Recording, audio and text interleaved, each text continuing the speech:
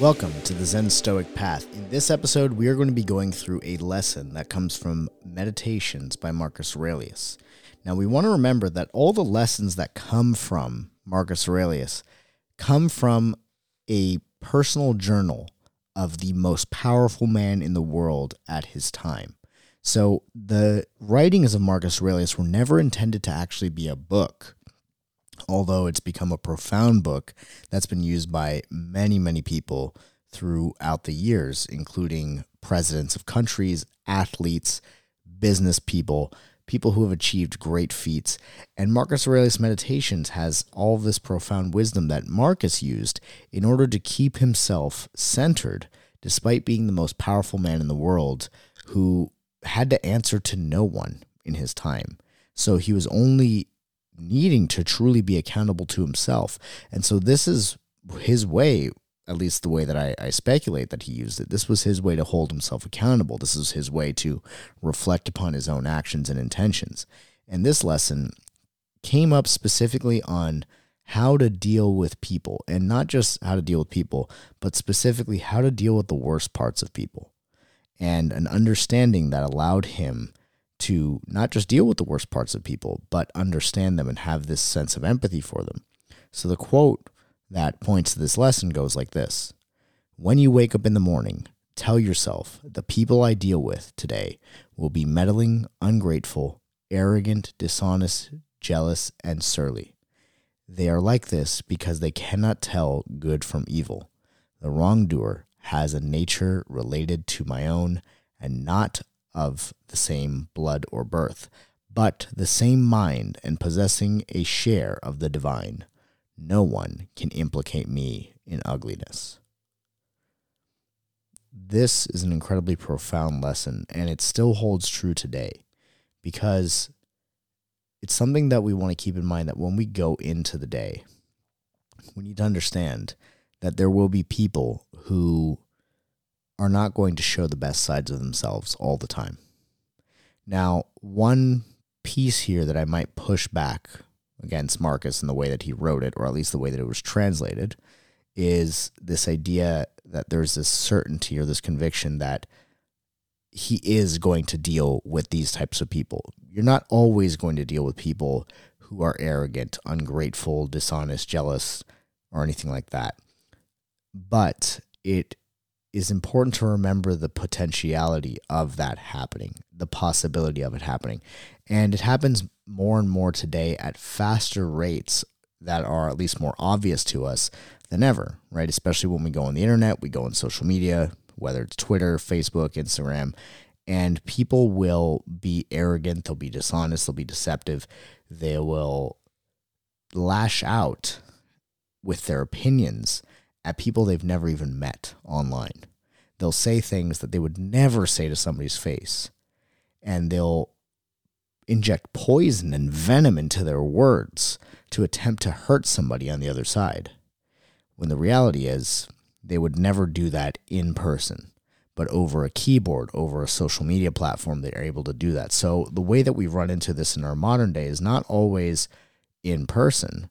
But one thing that we need to deal with, differently than Marcus had to deal with, was this consistent influx of information and the omnipresence of online content and comments and opinions flowing at a rate faster than we could possibly comprehend. So it's important to remind ourselves of this same lesson that Marcus reminded himself of, but doing it in a way where we're not necessarily expecting people to be shitty or people to be downright rude or anything like that, but we are acknowledging that humans are humans and we all have the capacity to be this way, and to remember that we are all one people. We are, like Bruce Lee would say, under the heavens there is but one family, and that is the human race. And when we think about the human race, we all share the same thoughts, the same fears, the same types of emotions. These are things that we commonly share.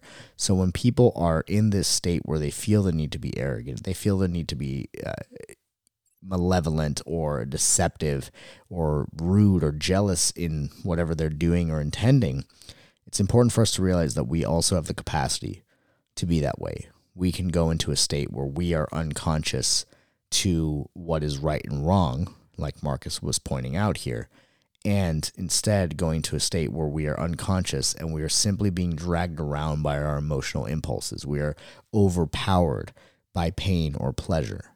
And to acknowledge that if it's not you that day and someone else is in that state, remember that it's not necessarily that you're condoning that they can act that way, but is to remember that that is a fellow human being. And that human being cannot force you to engage in your own ugliness of the worst parts of being a human. They cannot force you to be rude back. They cannot force you to lash out at them. They cannot force you to inject venom into your words in the way that you communicate online or in person. Nobody can force this out of you.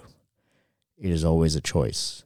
You can always choose to respond with the intentions of Zen Stoicism, the intentions that we talked about, whether that is to embrace this person for being the human that they are, whether it's the intention to understand them and be curious and show empathy, whether it's the intention to have discipline in yourself to not react, but to instead dig through the emotions that you're feeling, dig through the thoughts that are coming up and learn about them, understand the meaning behind them and what they hold in your own life.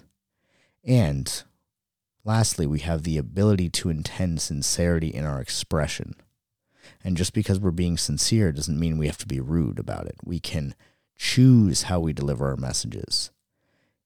If we are not the ones who are unconsciously overpowered by our emotions that day, it is up to us to have empathy, to show appreciation, and to realize and remember that these are our fellow human beings, and that while what they're doing might not be okay, we will not solve it by joining them in that style of behavior.